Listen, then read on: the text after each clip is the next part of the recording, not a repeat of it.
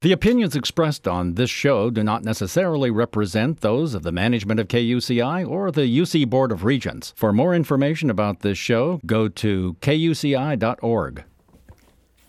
This is 88.9 KUCI in Irvine.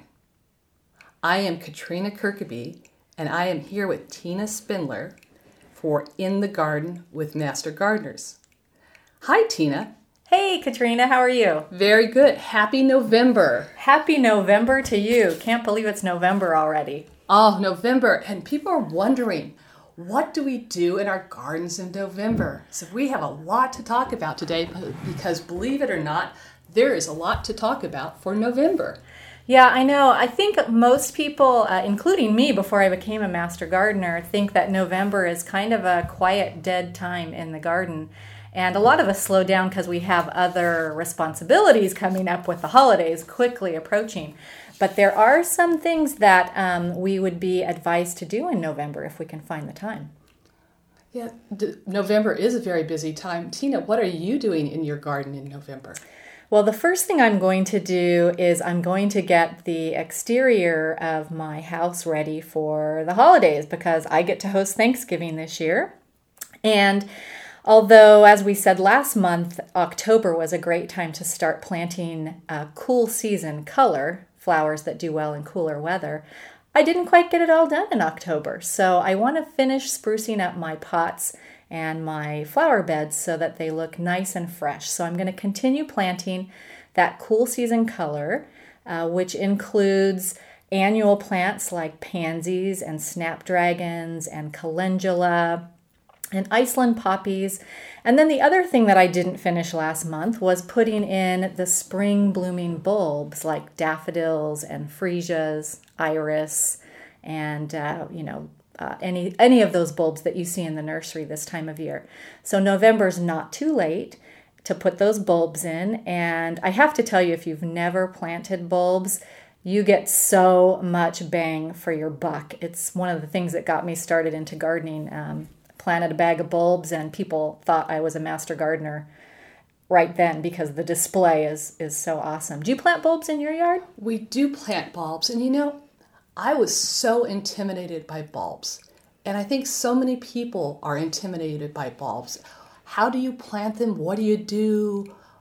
Could you tell us a little bit about it? Because it's kind of scary for some of us. It is. It's not something that people are super familiar with, so they, I think, tend to just shy away from it. But honestly, planting bulbs is kind of a foolproof thing, and here's why.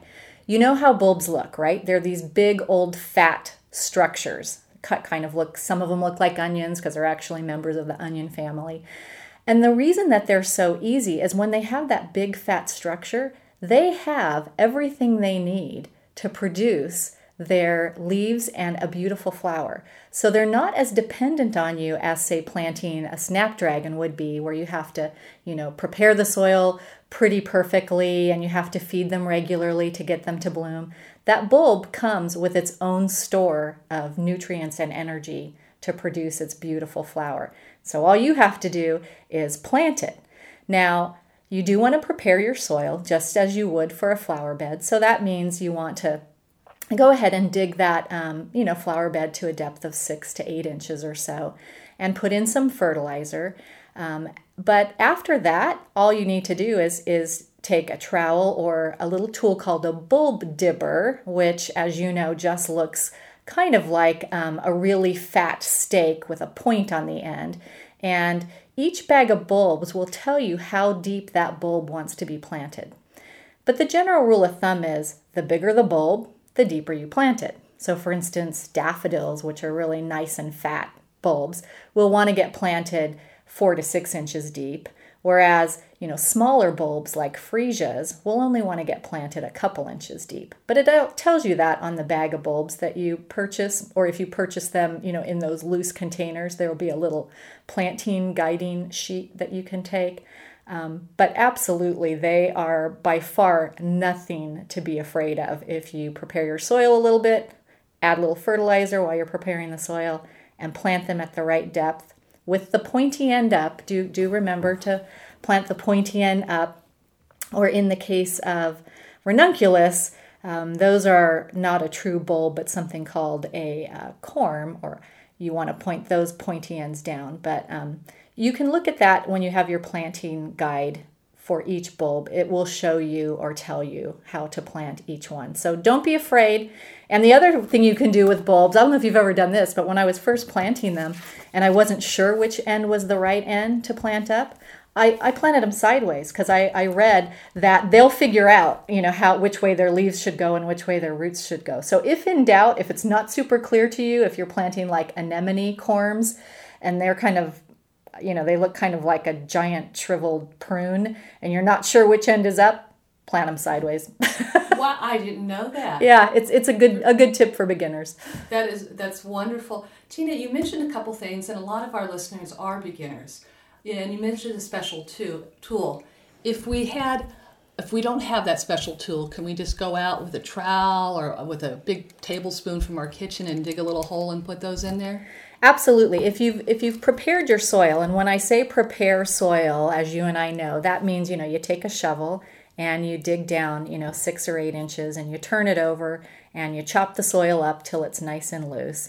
And at that point, all you need, like you said, is a big old spoon or a trowel to just make a little indentation in the soil, because the soil at that point is nice and soft. And then I had another question. When I first start planting, how much room do I leave? Do I have to leave that whole space open for this plant that's going to come up in months from now? Oh, what a great question. Yeah, I know. I have a funny story to tell you about that. We lived before where we live now, we lived in a community in Irvine that had really strict homeowners association rules, and I had dug up a whole bed and planted hundreds of bulbs in this bed, but it looked like bare dirt. And so, of course, I got a letter from the homeowners association that said, you must plant this, bed with plants. And I was just so offended because I had spent, all this money and time putting all these bulbs in. So I explained to them what I had done and they were fine. But what I did from there on out is I always then put an edging in front of, where the bulbs were planted of an annual, like pansies or some other plant that would bloom throughout the cool season. The other thing that you can do, and I do this often when I plant bulbs in pots, is you can sprinkle seeds of alyssum or Johnny Jump Up or some other easy to germinate, low growing annual on the very top of the soil and just, scratch those seeds in and water them. And then you have this nice little temporary covering of, say, alyssum through which, because they're not a real thick plant, the bulbs have no problem pushing right up through the alyssum. And so then you have something to look at while you're waiting for the bulbs to bloom. Beautiful. So I'll have a beautiful garden while my bulbs are in there growing underneath and we don't see anything. That, and you won't get any nasty letters from your homeowners association. Now, how long does it take from the time we plant our bulbs? Let's say we do it now in November. When would we start seeing it to see if it really took or... It depends on the bulb.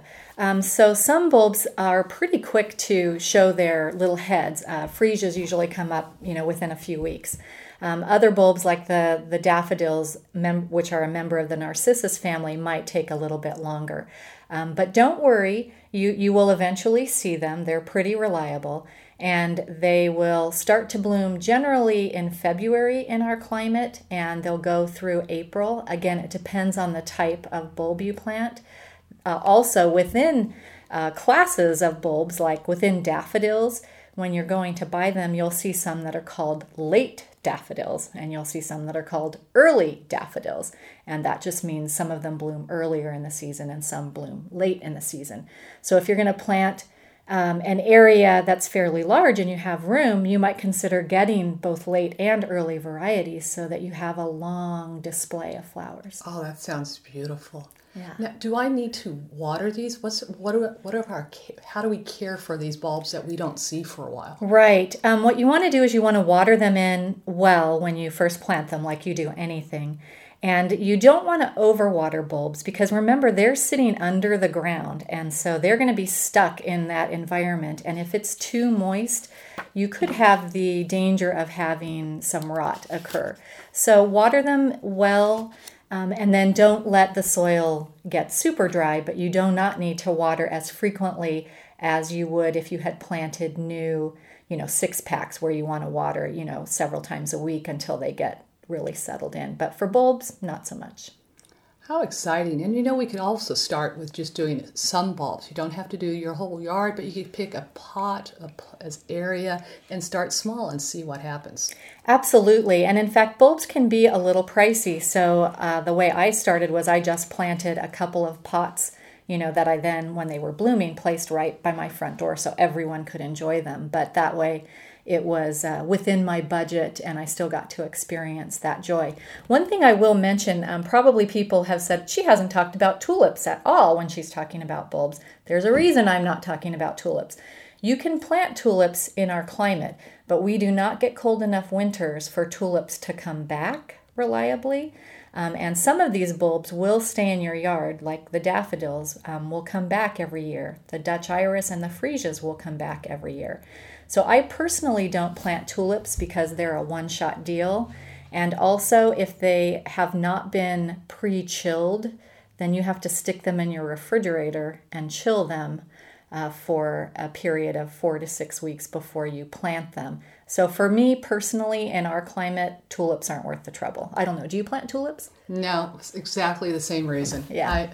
I have enough to do, and I try to make it as easy as possible and as pretty as possible. Yeah, absolutely. So I personally stick with anything in the narcissus family. Daffodils are part of the narcissus family.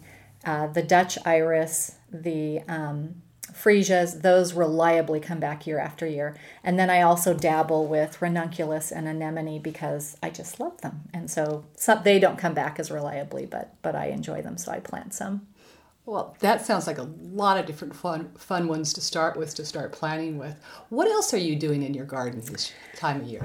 Well, the next thing that should really happen this time of year is you should plant native plants. So we all know about this horrible drought that we're having.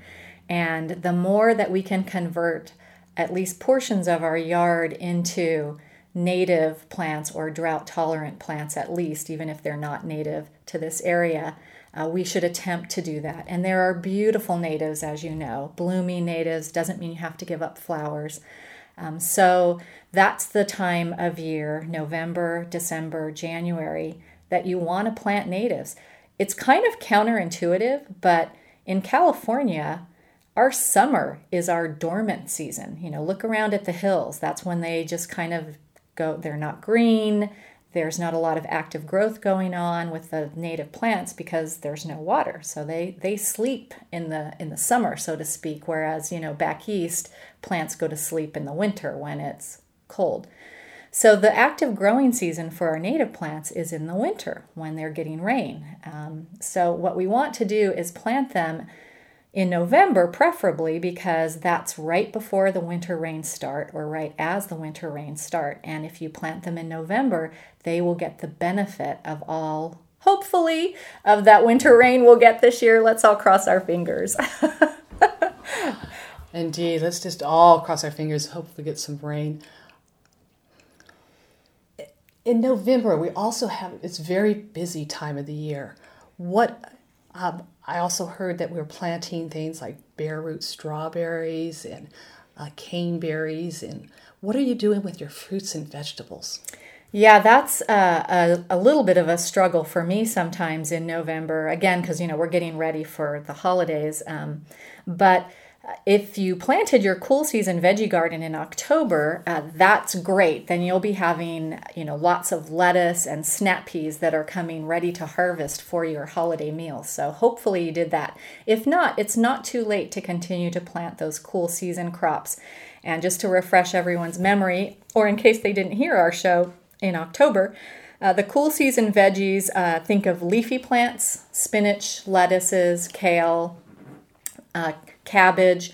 Think of root plants like carrots and beets and onions.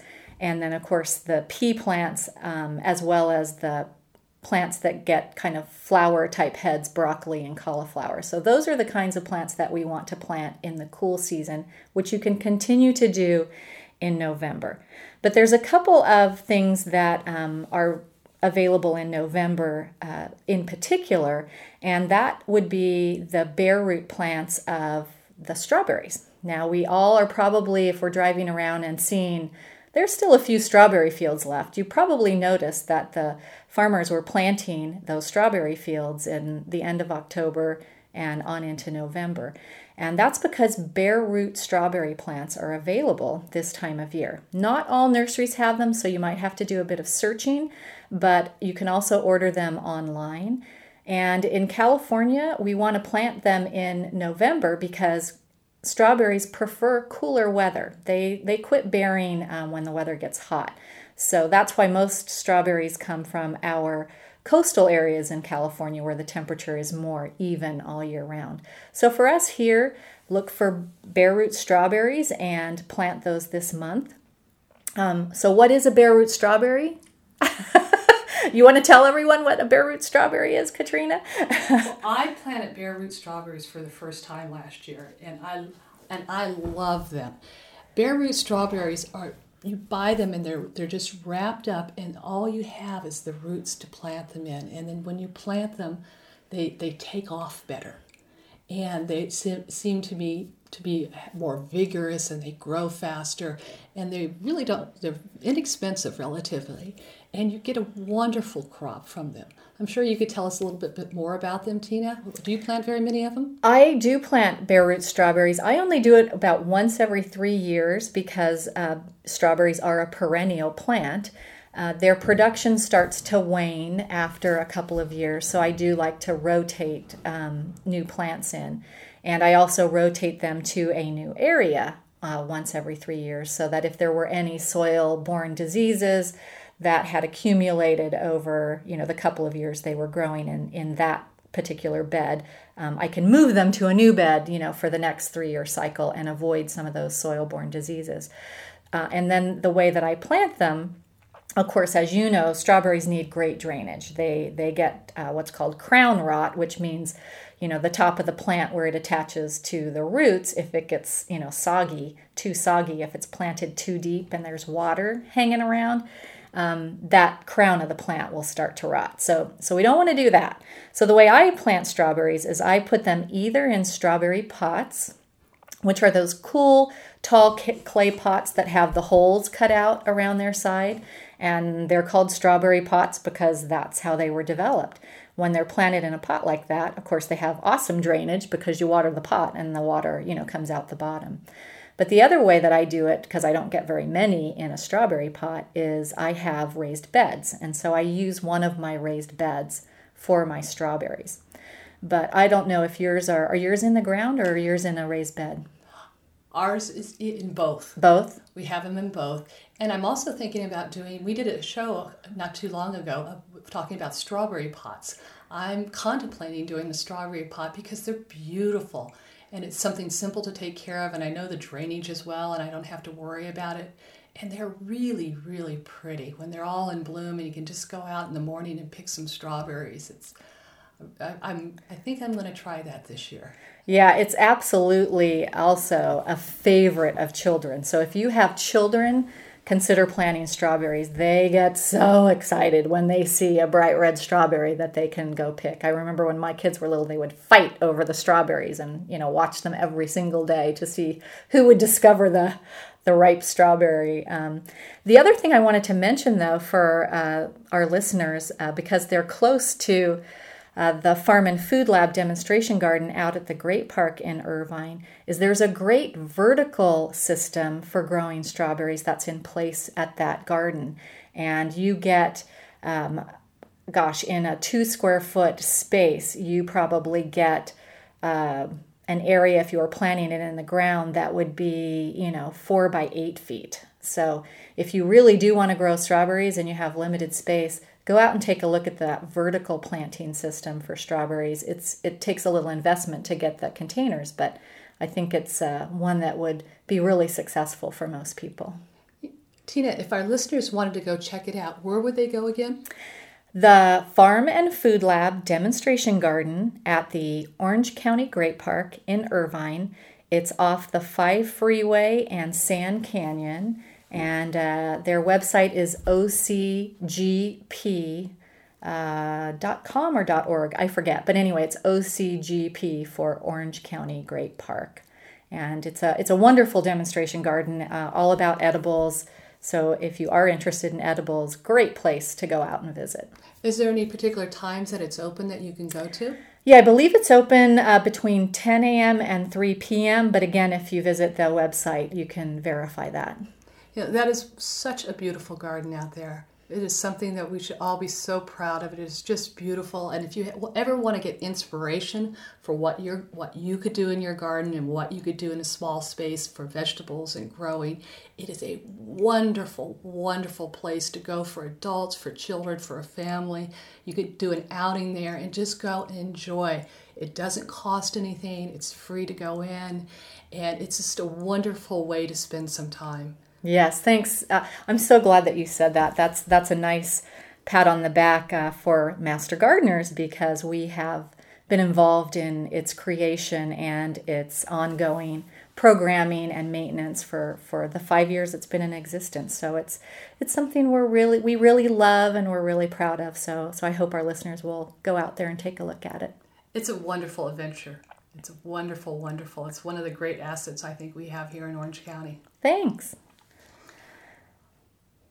So do we have much time left? Do we have another topic we can talk about? We could talk about, would you like to talk about turf? Yes, turf, my favorite subject. No, just kidding. We do all enjoy the green of lawns, even though we're trying to coax people into letting go of some of their green lawns in favor of some more water thrifty plantings. But a lot of us have lawns, so we do have to deal with them because we can't immediately transform all of those.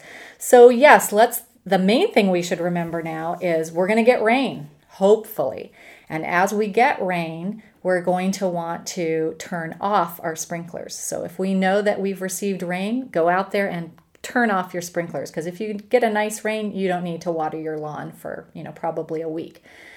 And at the very least, even if we're not getting rain, the temperatures are a lot cooler. The days are a lot shorter as we move into November, December, and so on. And so we don't need to water as often. So if you didn't turn down your sprinklers in October, do turn down the frequency and the length of watering time in November, because your lawn just doesn't need as much water anymore. And then if you have a warm season lawn, and if you're not sure what kind you have, you can cut out a little piece and take it to your local nursery, and they can identify it for you and tell you whether it's a warm season or a cool season lawn. And just to refresh everyone's memory, cool season lawns have their active period of growth mostly in cooler weather, while warm season varieties have their active period of growth in warm weather. So if you have warm weather lawns, the weather's not warm anymore, so its growth will be slowing down. And that means that you don't want to feed it. So quit fertilizing your warm season lawns over the winter months. However, if you have a cool season lawn, you can be fertilizing it over these cooler winter months because it will be actively growing. Wonderful.